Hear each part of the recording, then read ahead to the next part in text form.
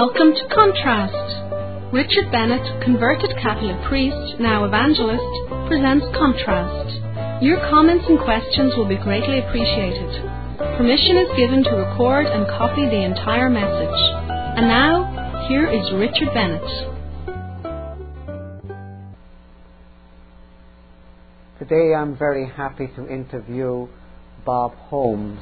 I have been talking to him a little bit previous to sitting down together, and I've been really amazed at what the average Catholic is in New York and Boston, Chicago, the ordinary inner city Catholic. I had grown up as a quite spiritual young boy in a Catholic sense, but the very ordinary way in which Catholicism is lived in some inner city lives here in the United States and overseas is a bit of a shock to me, because I considered myself a devout Catholic all my life, and to listen to Bob has been a real shock to my system, as it were. And I really think Bob's message has got to be heard, because the average Catholic is the one that we are reaching out to in Christ's love and truth. And I think that his message and his testimony has got to be heard, because there are very many Catholics who live at the level that Bob lived. So I would welcome you, Bob, to the program. Thank you. And I would like to ask you just, how was it growing up as a young Catholic boy in New York, in Long Island, I think it was? Right, Long Island.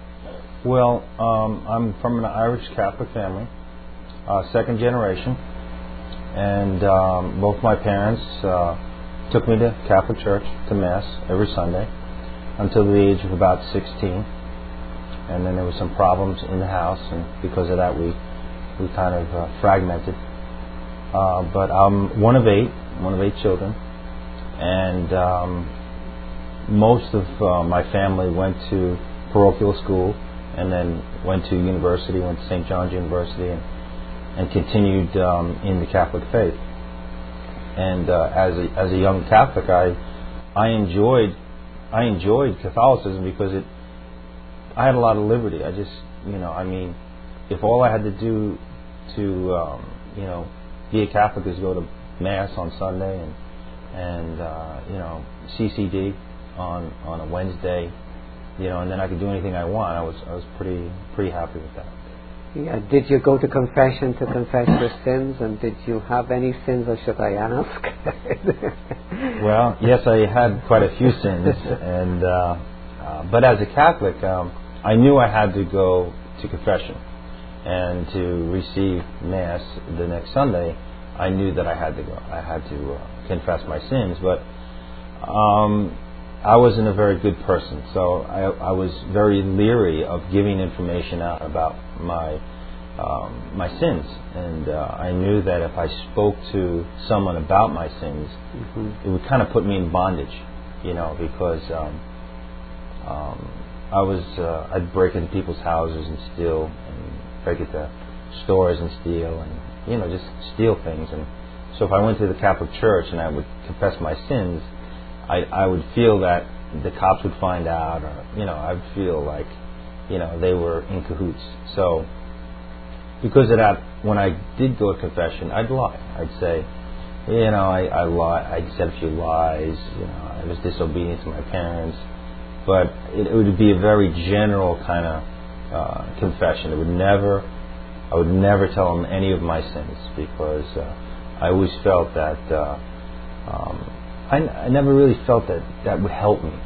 I'd always felt that it would really hinder me in telling, because I had some friends. We had about 50 friends, all get arrested at one time, and everybody ratted each other out. Yeah. So because of that, I kind of have the street knowledge of, you don't tell anybody what you do. Yeah, I'm amazed at this, because it's a total contrast of my own growing up in Dublin, where all my friends, like at Belvedere College and all, were semi-devout, and we knew our Catholicism, and we knew that the teaching of the Catholic Church was Christ Jesus was in the bread. It was transubstantiation, and we were really receiving. We thought Christ, body, blood, soul, and divinity, and we could say that to you when we were 7, 8, 9, 10 years old, and we went to confession and really did tell all our sins, and we would examine our conscience, scrupulously. So to hear this type of inner city Catholicism, New York, and is really an eye opener for me, to say the least. Did you not really believe that Christ was truly in the communion bread? Did you not believe that? I actually never knew it. I wasn't a very good student in school. I wasn't a very good reader, and I think out of about 600 kids in a graduating class, I graduated like 597. Oh man, yes. So I wasn't the brightest bulb in the box, but I was streetwise. I knew there was something strange that that never sat right with me, and I would see people, just the piety, the false. You could do anything you want all week long, and then on Sunday, go to mass and act like you're very pious, and be nasty all week long. It just, to me, it never sat right with me. I can never figure out that I don't want to be like that. I mean, to me, that I never had a desire to be like you, because as a carnal Catholic, it was more like, you're up to something. I was always leery about anybody's motive doing anything. I was like, what's the reason why you had to do that? And as far as taking the bread and being that, my mother wanted me to be an altar boy, but she knew that I was just not controllable. And so I think two of my other brothers actually became them. So I'd go to the mass that they would do, and I'd pull his robe, or the plate would be on, he'd put it on my neck, and I'd mess around. I think we'd go in the back, and I'd grab a handful of wafers and just chew on them. And, to me, it was more like it was a game. It was more like but what I want to know, Bob, was did you think that you were the majority, or were you the average Catholic, or was the devout, sincere person who really believed and really took this seriously? Like when you went into the church, how many of your kind were there, and many of the devout kind were there? There was definite distinction between who was serious and who wasn't serious, and I believe that the ones that were serious would sit up front, would do the genuflecting, would really participate and really pay attention to the homily. And then there would be like a space in the middle, and then there'd be the ones in the back that would stand, come in late, leave early, don't take their jacket off, and just talk through the whole 45 minutes. And I think water seeks its own level. So in the church, you knew where to stand, or you knew where to sit. And so because of that, I would compare myself with people that would go to a Catholic church, and I'd see them on the bars on Friday night and Saturday night. So really, I thought I was just an average Catholic. I mean, as far as seeing my Catholic friends do the same things that I would do on Friday and Saturday, I just thought it was just acceptable. I never really ran into a very religious, devout Roman Catholic that said to me, what you're doing is wrong. You need to repent. You need to try to live a more devout life. I never actually ran into a devout Roman Catholic that would rebuke me for my lifestyle. Now, your parents went to Mass every single Sunday, and they would continue to go to confession and everything. Were they devout, or did they continue in their Catholic life, all their life long, or how was it with them? Well, my mom and my dad were devout. They I was christened, I was confirmed, and I went on Sundays. We'd go on confession, and like I say, my mother and father wanted to find someone in the family that they could say, look, he's a priest. And I think they finally got, like, 6 boys. The fourth boy was finally, we can get him to study to be a priest, and because of that, I think the pressure was off me, because they said, oh, he's never going to amount to anything as a Catholic. So I never felt the pressure of having to perform all these religious things. Yeah. You say you were christened. At what age were you christened? I was christened. I had a private christening, and it was in Queens, and I was, like I think I mentioned this before. I was named after Robert Emmet, who was a Protestant, and my grandmother would not come to christening because of who I was named after. And I think she said it was a bloody black Protestant. I'm not exactly sure what that meant. Yeah, he was a fairly famous right. Bible-believing Christian, right. And it was amazing. How did you get to be named after a Christian now? My mother, she dated a lot of men before she got married, and I think the story goes is that she named all of us after her old boyfriends. So wow, yes, kind of amazing. Yeah, found out after the fact. So. Yeah. Okay, so you said that you got into different things that were quite horrendous and evil. Was it like that in your teens? Did it get worse, or how was the like stealing? Was it just a little local shop, or did you go any further in the type of life you were living? Yeah, it got worse. It got to the point where we'd go into stores at night and steal from stores at night, and take cigarettes and money and whatever we could get our hands on. And it was.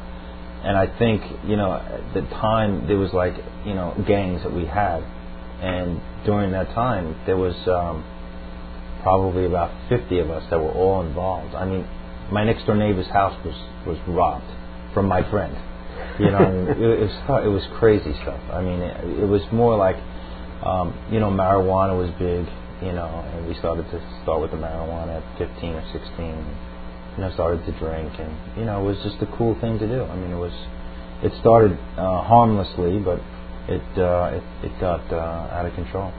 Are these gangs still in New York? Do you know the existence of these gangs or similar gangs? Yeah, it's a different kind of gangs now. I think they're more ethnic kind of gangs as opposed to. I'm from the suburbs. Long Island is kind of like the suburbs of Manhattan. So, we had the money, and we'd go to these like Forest Park or what was these other places we used to go to buy the drugs, and then just go back out to Long Island and take drugs. And we'd have the houses. I used to have a party almost every night in my house. I had the basement, had a bar in my basement, so people that wanted to have a good time would come to my house. And at one time, I had 700 kids in my basement, and we were supposed to have a live band. And the next morning, I had to collect all the beer bottles around the block, and there was 12 trash cans of empty beer bottles. Wow! It was quite amazing the lifestyle that I lived. And my parents never really, I don't know. I mean, I never got really yelled at. I was never restrained, and it was just. Did it go beyond marijuana? They started into started marijuana, then it started mescaline and roots and acid, and it started getting to the point. I graduated in '79 from high school, and then I joined the Navy in '80. But in '81, most of my friends were on heroin, and most of them are dead today because of that. And did they die of AIDS, or how was it? Die of AIDS. They didn't know that during the time that they were sharing needles. In one house alone, there were 5 people that died of AIDS. Wow. In one house. That's very hard. Now, you talked about going into stores and, stealing things. Did you ever go into private homes? Private homes, too. Yeah. And how was it to go into a private home? I mean, I can't even imagine how it would be to break into somebody's private home. Well, to me, I'd go into somebody's home. I wouldn't wreck the home. I would just kind of look for nice things and take nice things, But there would be some of my friends that would just destroy the home looking for things, and I thought it was malicious. There was no reason for it, So I guess I had a little conscience, even though I was kind of dead. I would compare myself with my friend. I'm not as bad as he is. You know, Yes, so. yes. You were the respectable thief. Right. Yes, I was definitely the. Yeah. And all of this time, are you still going to Catholic Church? Catholic Church. Did you ever go like at Christmas to midnight mass? Oh, and that how was was it when because I remember midnight masses and how solemn and devout. We were going to midnight mass. So how was it when you went to midnight mass? We from a large family for Christmas we'd have a party. I mean, it was the Christmas tree, the whole thing. We'd drink. I mean, we'd get drunk. I think I started when I was 14 drinking, and 14, 15, 16. It was illegal in New York at the time. You had to be 18, but it was kind of like a dispensation of grace where you can just get drunk and it was okay, and then go to mass. And it was a place to meet friends, and everyone else was kind of drunk. So it seemed like it was just like everyone was doing it, and I was never under conviction. I never felt like I was doing wrong. I felt like this was just acceptable. I mean, my parents drank. My mother went to AA for a couple of years because she had a problem with drinking. My father drank. Most of my brothers and sisters drank. It just seemed like it was just a natural thing to do. Yeah, it was quite common, even with those of us who were devout Catholics in Ireland, that we had to get oiled up, for a party, and we would call it getting oiled up. Or maybe you use different terminology, but we thought that was necessary to enjoy yourself. You really had to drink a lot. So it was in the church? No, this wasn't in the church. Okay. Don't tell me you drank before you went to church. Sure. I mean, I thought the priest did when the wine, take a little extra sip. Oh no, I'm aghast. Did you actually drink before going to midnight mass? Oh yeah, it was fun. It was enjoyable, and I don't think anyone was paying attention. It was more like a social gathering. It didn't seem like the priests were mad about it, and I think they were just happy that you were there. To be honest with you. But did you and your friends go to communion after you were? Yeah, we took the communion, and I mean, as an, I guess you could call me a carnal Catholic, I didn't really understand what transubstantiation was, and I thought it was just like, just eating the wafer and it's okay. I mean, it's kind of like genuflecting or doing the rosary. Yeah. You just do it and not even have what. I did have an understanding of a mortal sin and a venial sin. You know what I mean? Like, I didn't want to do a mortal sin. So, but I mean, a venial sin was just, it's okay. But how did you consider, like, breaking into people's homes and breaking into stores and, getting softened with drink? Was that all a venial sin to you, or how did you... because I would compare myself with my friends. It's not that bad. I didn't do what he did, And so you thought it was of the lesser kind then? Right. I thought I was the good guy. I never... Like, I had friends that would be in bar fights and have a mug in their hand and pummel a guy to the point where he would lose the access of 2 fingers. Mm-hmm. Yeah, and one day I was shaking his hand. I was like, what happened to your hand? And he kind of went into the story. And I was in bar fights. I was, so that's the kind of life I lived, and went to the Catholic Church and thought it was okay. Yes, so this, and you considered that you were fairly average. I was an average Catholic. I would defend Catholicism. I'm a Catholic. Yeah. In what way would you defend Catholicism? Did anybody ever say anything to you, like before you went into the was it the Navy you went into, the Marines, into the Navy? Did anybody ever say an ordinary, everyday, like an American, New York Catholic? Did anybody ever challenge you? Were there anybody else besides Catholic? Was it Catholics and Jews in New York? Who was it? Mainly in the New York area, there are Catholics and there are Jews. There are very few Protestants, and the Protestants that are in the New York area, I would say maybe Lutheran, very, very, not very strong in their beliefs, or Episcopalians. So it was not. I didn't really have any influence at all on Protestantism or Christianity. Mm-hmm. And so when I joined the Navy, what's your religion? I said Catholic. I mean, that's about anybody asking me what I was religiously. Mm-hmm.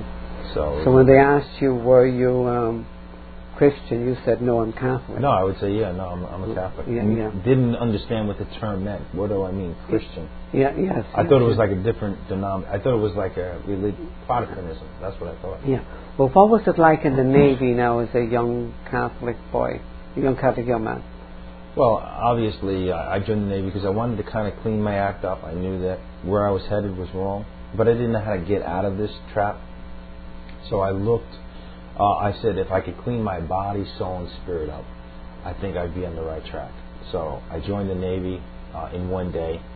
I had some problems with, I don't know how detailed you want to get into sin. I looked at it this way. Paul had a testimony, and he used it 3 times in the book of Acts. And he used it for the glory of God. Yeah, well, give us your testimony. Yeah. Tell us. I don't want to go too far into sin because then you can almost glory in the sin. I know, and it's almost like a glee. Like, I wish I was back there. Yeah. They were lonely days. They were very. Yeah. There's an emptiness days. and a destitution that's in sin, and it's anything but the joyous life. It's not. It's not at all. There's no joy in sin. Yeah. Right. So, but my girlfriend got pregnant. I think she got pregnant from the guy that I was living with as my supervisor, and she got an abortion. And these things were just playing heavy on my mind. I didn't really know how to handle it. I didn't know where to go to, who to turn to, and I just really needed to kind of get relief. And I thought the best thing to do was get out of my situation, leave New York. And that's what I did. I left New York and went into the Navy. And in boot camp, I was very seriously looking to be clean. So on Sunday, I'd have off, and I'd go to church. There was like 7 different types of denominations represented on Sunday. And then on Sunday, I'd go to all of them, and I'd really search. Whatever religion was out there, I was looking for, because I knew as a Catholic I didn't have any peace. And, I got out of boot camp and the pressure was off. And then I said, it's not that bad. And so then I started to adapt my old ways again. And, 3 months after boot camp is when I... Yeah, well, there on that note that you said, Bob, that you didn't have any inner peace, that's where your life as an ordinary, average, what you call carnal Catholic, was the same as those of us who were devout. None of us had any inner peace, and I have found, interviewing former priests and nuns in particular, former nuns, that there was always this underlying emptiness. And I know in my own life, after many years of devout Catholic living, I had this emptiness, and I didn't have peace with God. And it was that drove me eventually, after a serious accident in 1972 in my own life, to begin reading the scriptures. Now, how was it with you? Did somebody witness to you in the Navy? Did somebody draw attention to your situation? And how was it like the grace of God penetrated this heart that seemed to be rather calloused, if I could say so? It's funny that you should say callous. I really did not think I had a calloused heart. I think my heart was very receptive, but I just never heard the truth in the Catholic Church. I think if they had the truth, I think I would have listened. But I saw the fruit of Catholicism. I saw people like yourself, and it just didn't make sense to me. I'm like, there's something not normal about wanting to go into the priesthood. I mean, why would you want not to be married? Why do you feel that you have to do those religious things? I mean, doesn't God want you to enjoy those things? So I was more like the liberal side. I'd say I would never be able to attain to that type of living. So I kind of like lost hope as far as, as an average Catholic, I'm never going to make it. And I think my parents did too. And my brothers and sisters say, you're the black sheep of the family. You're never going to amount to anything. And because of that, they wrote me off, which was in a way nice, because then the pressure wasn't on me to be a priest. I'm like, good, I don't have to be a priest. I don't want to get married. I enjoy my life. And I believe that Jesus came to give you life and give it more abundantly. I don't think it's a bondage to serve Christ. I think it's a blessing. Yes, He hasn't given us a spirit of bondage again, but He's given us a spirit of knowing God personally. The Spirit testifies to our spirit that we are children of God. But you are as yet not plucked out of the of sin. You're as yet in Catholicism. You're as yet living a fairly sinful life, and you're in the Navy, and you're going to all of these services, and still nothing is matching up. When did the Lord open your eyes, and how? Well, it was a Friday the 13th, and March 1980. And I was just got off my service. I was in school in Jacksonville, Florida, and I was on Interstate 10, and I was hitchhiking to the Gator Nationals, which is about an hour and a half in Gainesville. I was very excited. My ride had left me, and I was just determined to get there, because that's how I lived my life. I just wanted to enjoy my life, and that's where the fun was. I was headed that way. And I was on that road for probably about 3 hours walking. Did not realize that the week before somebody had been mutilated and cut up and thrown on the side of the road and picked up. And I was unaware of that as I'm hitchhiking down the road. Nobody would pick me up. So I got to like a rest area right after 295 and Interstate 10 is the first rest area going east. So I walked over the highway, went back. Just as I sat down in the rest area, a car pulled up to the actual place where I was sitting. And the guy gets out and he says, you need a ride? And I didn't even ask for a ride. I was like, yeah. He said, where do you need a ride to, the base? I'm like, I was like, yeah. I was even getting scared. He said, I just got to go to the bathroom. So he went to the bathroom. He probably handed out some tracts. So he gets back in the car, and I get in the car, and I'm excited. I'm like, wow, this is really great, And I'm in the car about 2 minutes. So he turns to me and he looks at me. He says, do you mind if I ask you a personal question? And I'm thinking, this guy is queer. There's something, I'm ready to reach for the door. I think I can hit the ground at 50 miles an hour and still survive. This is going through my mind. So he says, I said, no, go ahead. I'm sizing him up. Does he have a knife, a gun? Is he going to kill me? He says, if you were to die right now, where would you go? And when he had said that, I was totally convicted for the first time in my entire life. I have never heard the gospel. I never heard being born again. Never heard being saved. No one ever confronted me and said, look, what you're doing, you need to amend your ways. You should repent. You should change your mind.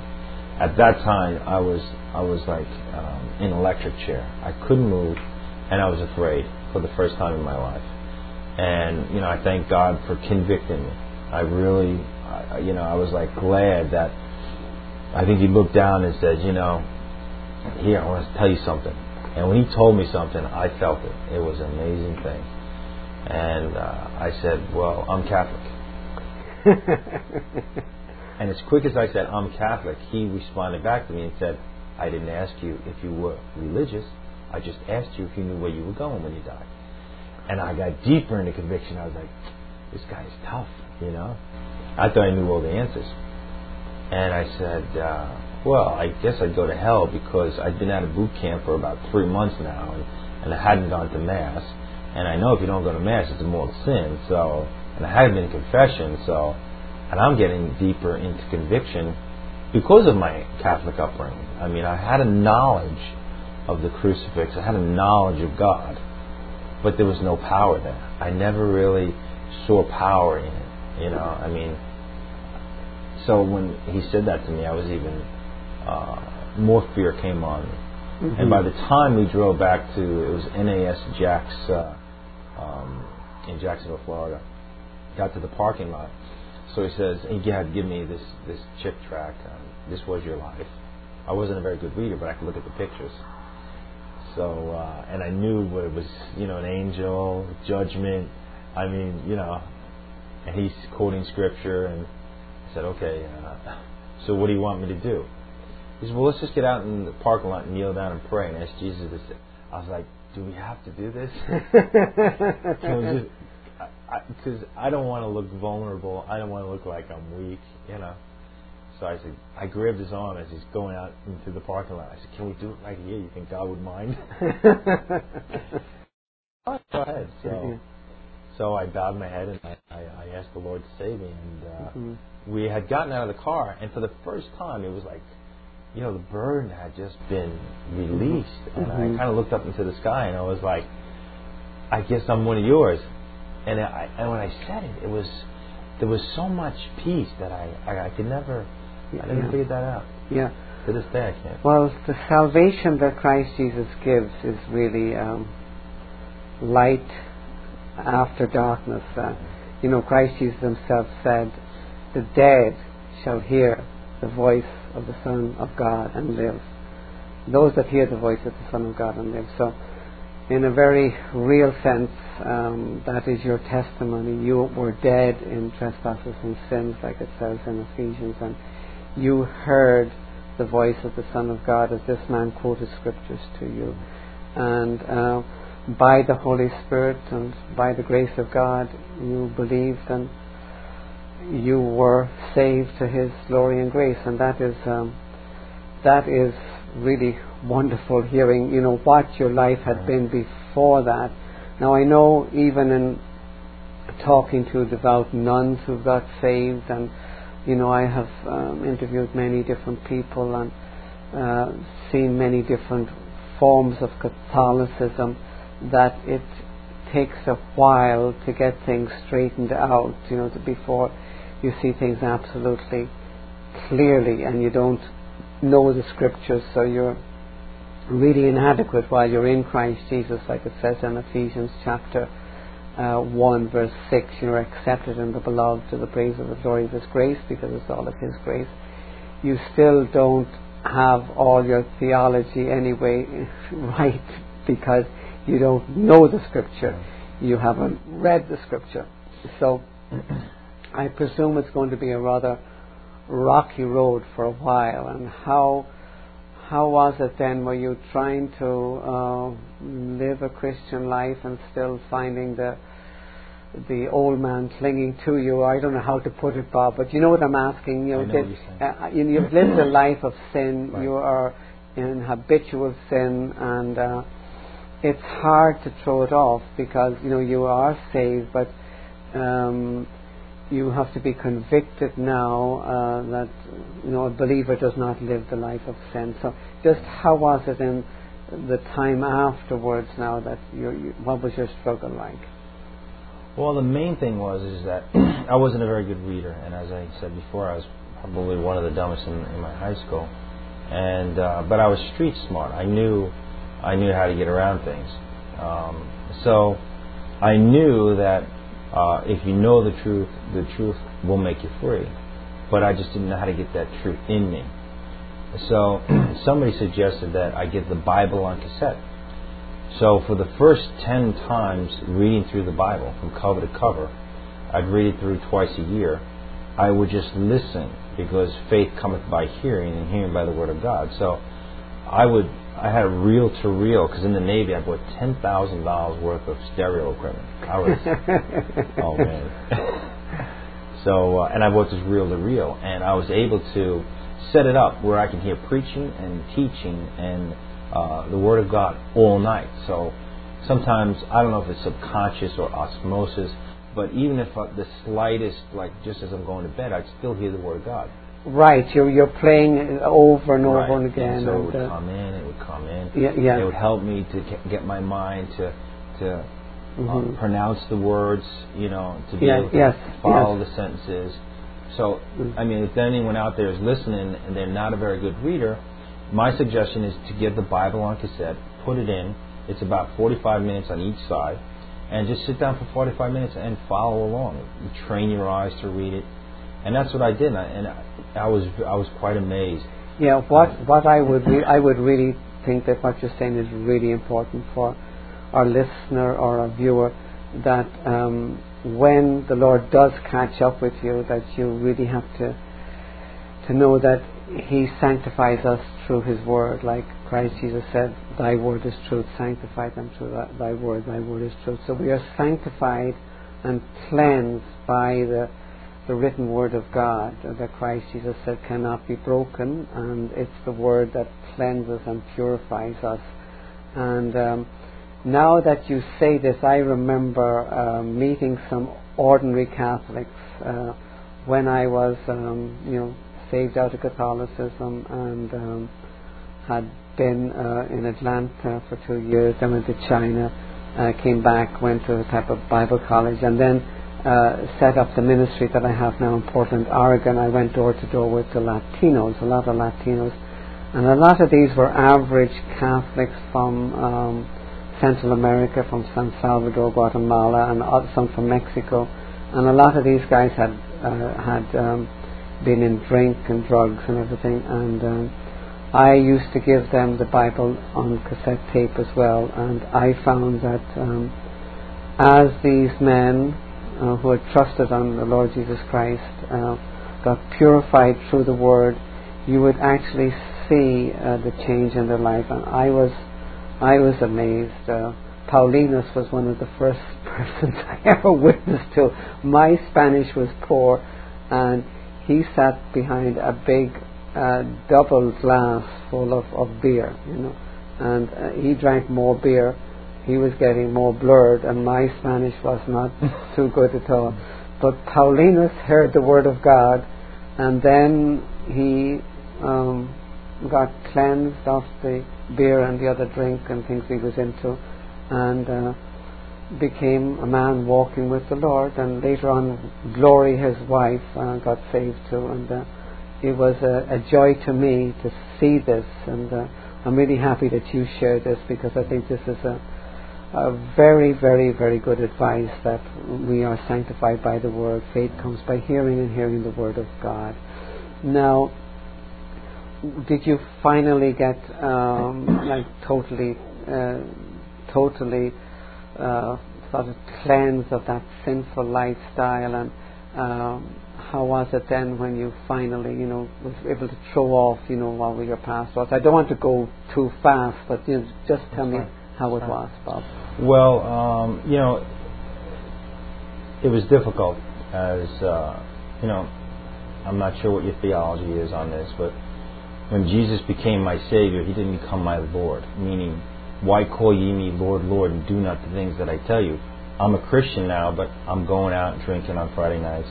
I'm still on the drugs, and I'm still doing things that are just ungodly. So, but I know that I'm saved. Now, some people will say, well, you're not saved. Well, maybe I wasn't saved.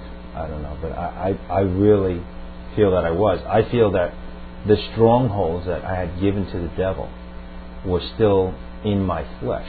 I believe God didn't save my flesh. He saved my soul.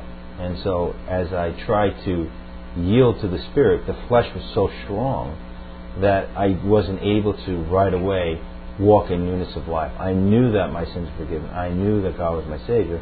But I just did not want to relinquish the reins and say, all right, God, I'm not going to drink, I'm not going to smoke, I'm going to start reading my Bible, because there was too much of the world in me.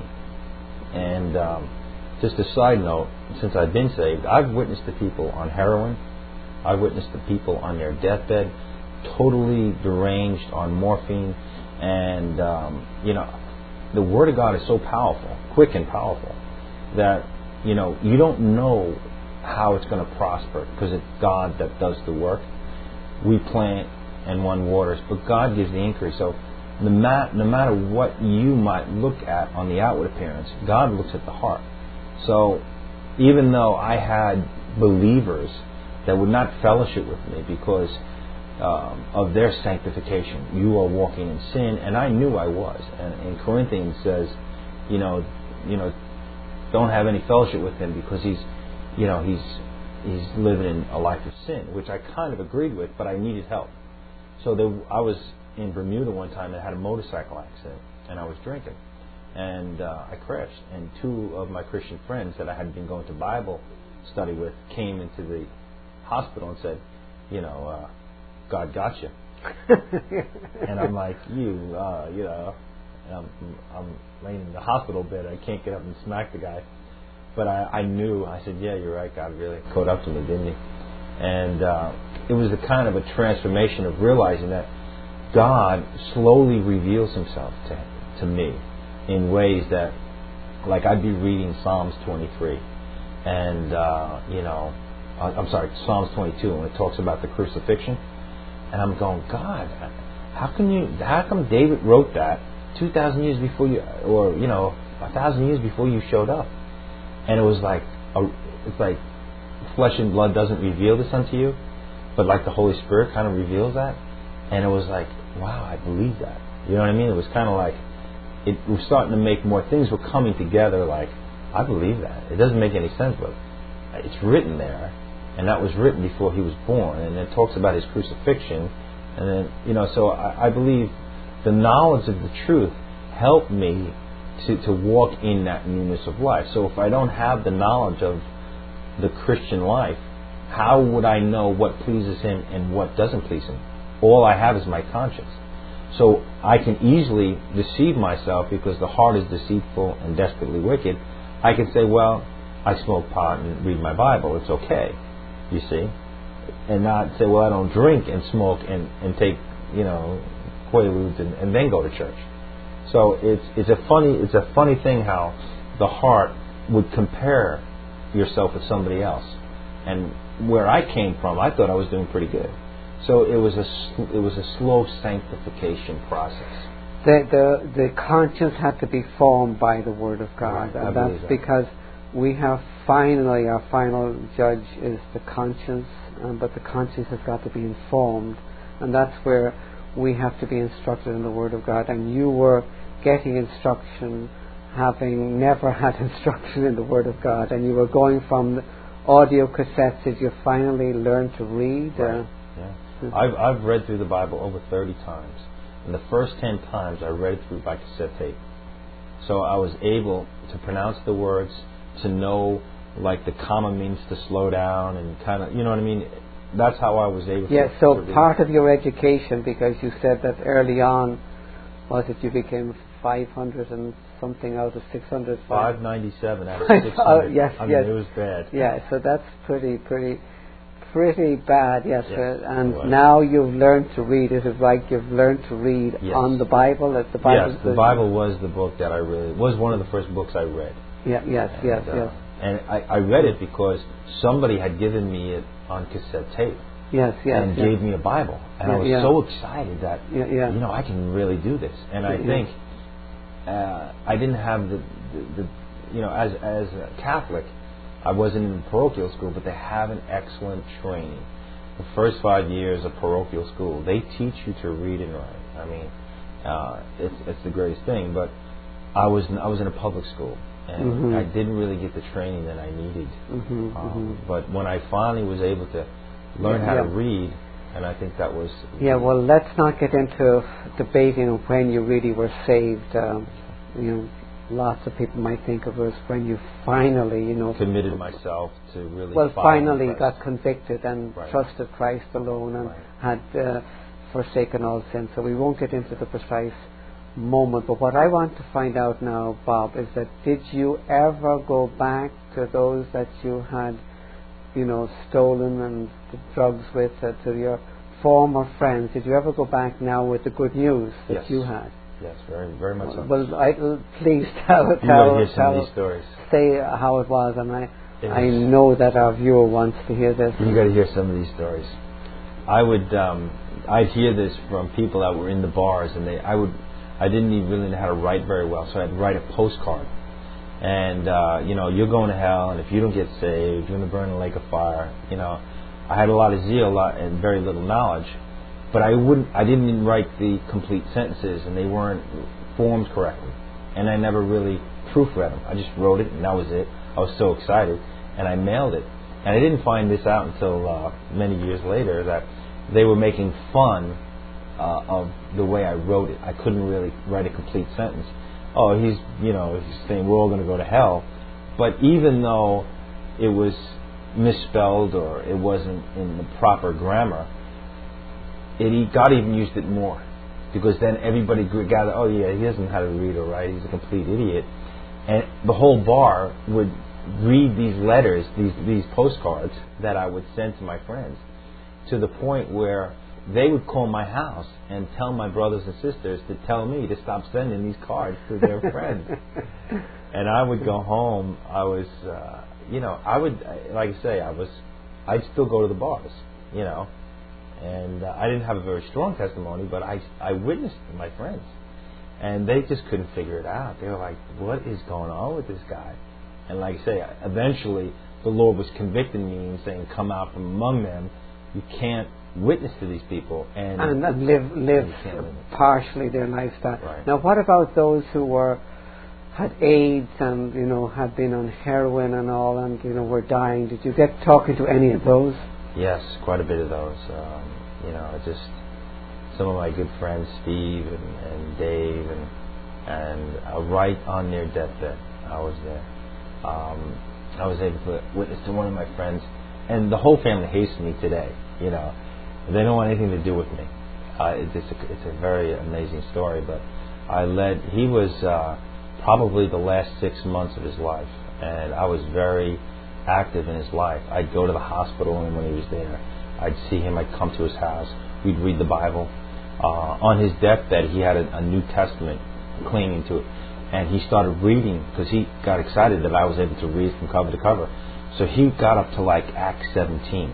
And it says the Bereans were more noble than the Thessalonians, because they would search the scriptures. Mm-hmm. Well, he was really searching for truth, and he'd ask me these very difficult theologian questions, and I'd be like, "Wow, Stephen, you're really searching."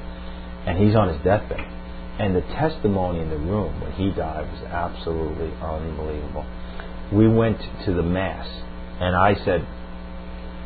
and all my friends were there. There were maybe like 500 people there. Maybe I'm exaggerating, 100. But there was quite a few people there. And I got up, because the priest said, "Anybody have anything to say?" I got up, and I said, "You need to be born again." And I think I said something like a curse word. I forget. It was like, wasn't the perfect word to say in the Catholic Church. And one of the neighbors came up to me and said, "How dare you use that curse word in my church?" And I said, "Excuse me?" I said, "You watch TV and you hear things worse than that." And the piety just changed from, she became very aggressive toward me. But it was amazing how much boldness I had to really talk to these people. But it was in a loving way. It wasn't like, because they looked at me like, "I can't believe what you have." And I think God chooses the foolish things of the world to confound the wise. And not many wise like yourself, not many noble are called. But thank God for people like you that have the knowledge and have the piety and have that knowledge, where I knew that I was never like that. But I'm glad that God. Yeah, I was amazed in my own life. I had mentioned earlier on how I had moved to the West Coast, and I had gone to Bible college for a while, a small, very small, little 1 year. It was called an internship, where you were being instructed in the Bible. But at the same time, we were doing outreach, and I really wanted to go and talk to some people with AIDS and some of the homosexuals in San Francisco Bay Area. And I got into a home there where they were all homosexuals, and it was rather scary, because I knew nothing about this. But as I would talk about Christ Jesus and eternal life, and try to say nicely, "You're on the road to hell and you're going to suffer eternal damnation," I found that a lot of these men really were afraid of death, and their friends had died, and they knew that their days were numbered. And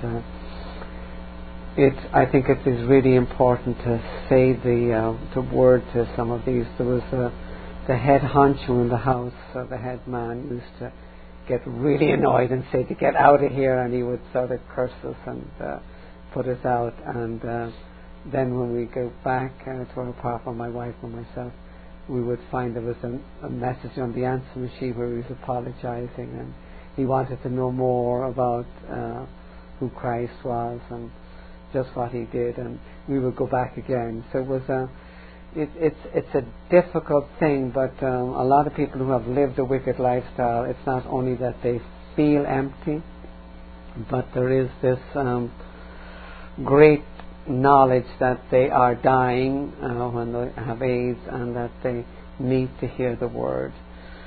So what would you say to somebody who is really conscious that they have lived a wicked lifestyle and that they have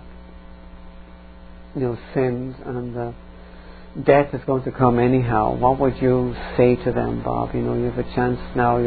We're speaking in a home to an individual who may be hurting and wants to know. What would you say? Well, I think sometimes you need to realize where you speak from. And when Jesus says, the words that I speak unto you are spirit and life, if you're in line with the Holy Spirit and your heart is really in tune with God's Spirit, He'll bless that. So it's not just the words, because you can know the Bible and it can fall on deaf ears. So if you really want to reach somebody's heart, you need to speak from the heart. I'll give you an example. I was in Harlem with a friend of mine who's now in heaven. He died of AIDS, Dave Foley. And I went with John Monk, and he went to cop crack, cocaine, and he needed a fix. So I knew what he was doing. We went there anyway. So my friend and I, John Monk, started to street preach. And you talk about the demons coming out of these crack houses and just the women screaming like all bloody hell. We had two guys with guns come up to us and said, "What the blankety blank you doing here?" I said, "Well, we came here for you so you get saved." Two of these guys with guns, these tough Puerto Rican guys, and me with my Bible. And I said, "Well, I'm here for you, and you need to get saved. You need to ask Jesus to save you." And in 5 minutes, we had them both on their knees asking for Jesus to save them. And it was, to me, a most powerful thing, because I think they need to see that there's something real. And if you're really believing this to be true, they're going to try you and test you to see if your religion is true to the point of death. You believe this to be true? If you believe it to be true, are you willing to die for it? And I think when people see that, especially drug addicts, people that are living homosexuality in that homosexual lifestyle, I believe that if you're a homosexual, I believe that's almost the sin where God takes your conscience and He almost cuts it off, where it's almost impossible for you to hear truth. I believe it's that close. That's how deep that is. Almost impossible. Almost. But nothing is impossible. With all things, God is possible. But I'm just saying that if there's a progression of sin, and there is a place of deeper hell, I believe that you get to a certain point in sinning that you no longer hear that still small voice. But there are people that are involved in those types of sins that are looking for something that's real. And it's not you that's really being real. It's you being in line or in tune with God's Spirit. And if you speak from the heart, and like I say, I spoke from the heart because I really didn't have, I had street knowledge, but I didn't have a lot of other type of scriptural knowledge, but I had a lot of zeal. And I believe because of that, God blessed it. And I think that if you really want to be effective as a Christian, to witness to your friends and to be a blessing to them, you have to experience it yourself. You have to know the comfort. You have to know the Comforter. And that takes work. That takes discipline to know Him the way you need to know Him, with a pure heart. And once you have that, we can do all things. And then by doing that, you can be a real blessing to your friends, and God can use you. Yeah, I think I understand what you're saying. And I remember in my own life a particular man that I had witnessed to, and he was very, very staunchly Catholic. And he wasn't a very good Catholic, but he was said born Catholic, die Catholic, and he was adamantly convinced that he was never going to believe. And I really prayed, like, Lord, give me the scripture that would pierce his heart, that would just smite him, as it were, and I was struggling to get a scripture that would really penetrate this seemingly impossible situation. And eventually I said to him, and I was just looking him straight in the eye, I said, if you remain in your traditions, you will die in your sin. And that was the word of Christ Jesus to the Pharisees, that that if you do not believe that I am He, you will die in your sins. It was a sort of a shortened version of what Christ Jesus had said. And it was like I had put a sword in this man's heart. He was offended. He turned away. He phoned his son later on to tell him that what I said was keeping him awake at night. Later on his deathbed, he called me to come to him, and he really trusted on Christ Jesus and Him alone.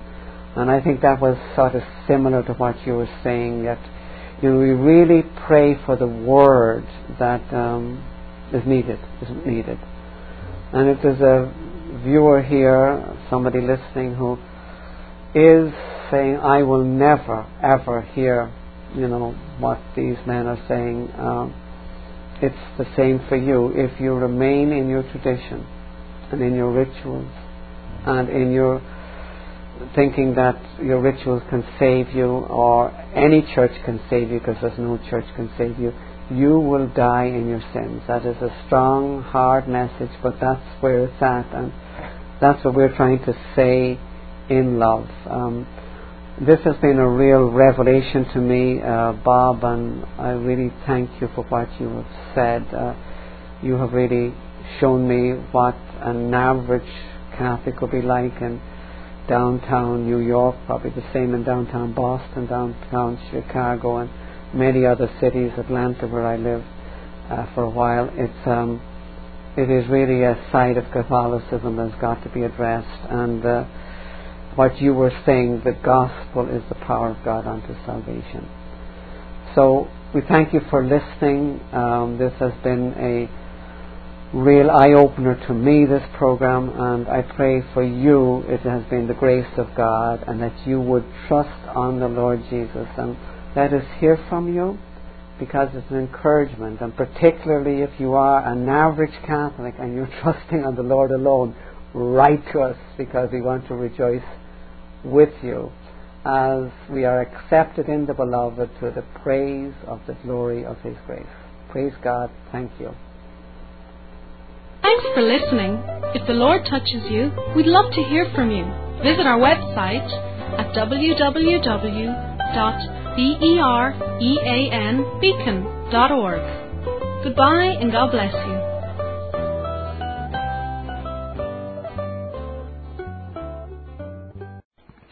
This Reformation audio track is a production of Still Waters Revival Books. SWRB makes thousands of classic Reformation resources available, free and for sale, in audio, video, and printed formats. Our many free resources, as well as our complete mail-order catalog, containing thousands of classic and contemporary Puritan and Reformed books, tapes, and videos at great discounts, is on the web at www.swrb.com. We can also be reached by email at swrb@swrb.com, by phone at 780-450-3730, by fax at 780-468-1096, or by mail at 4710-37A Avenue, Edmonton, that's Edmonton, Alberta, abbreviated capital A, capital B, Canada, T6L3T5. You may also request a free printed catalog. And remember that John Calvin, in defending the Reformation's regulative principle of worship, or what is sometimes called the scriptural law of worship, commenting on the words of God, which I commanded them not, neither came into my heart, from his commentary on Jeremiah 7:31, writes, God here cuts off from men every occasion for making evasions, since he condemns by this one phrase, I have not commanded them, whatever the Jews devised. There is then no other argument needed to condemn superstitions than that they are not commanded by God. For when men allow themselves to worship God according to their own fancies, and attend not to His commands, they pervert true religion. And if this principle is adopted by the Papists, all those fictitious modes of worship in which they absurdly exercise themselves would fall to the ground. It is indeed a horrible thing for the Papists to seek to discharge their duties towards God by performing their own superstitions. There is an immense number of them, as it is well known, and as it manifestly appears. Were they to admit this principle, that we cannot rightly worship God except by obeying His word, they would be delivered from their deep abyss of error. The prophet's words, then, are very important when he says that God had commanded no such thing, and that it never came to his mind, as though he had said that men assume too much wisdom when they devise what He never required, nay, what He never knew.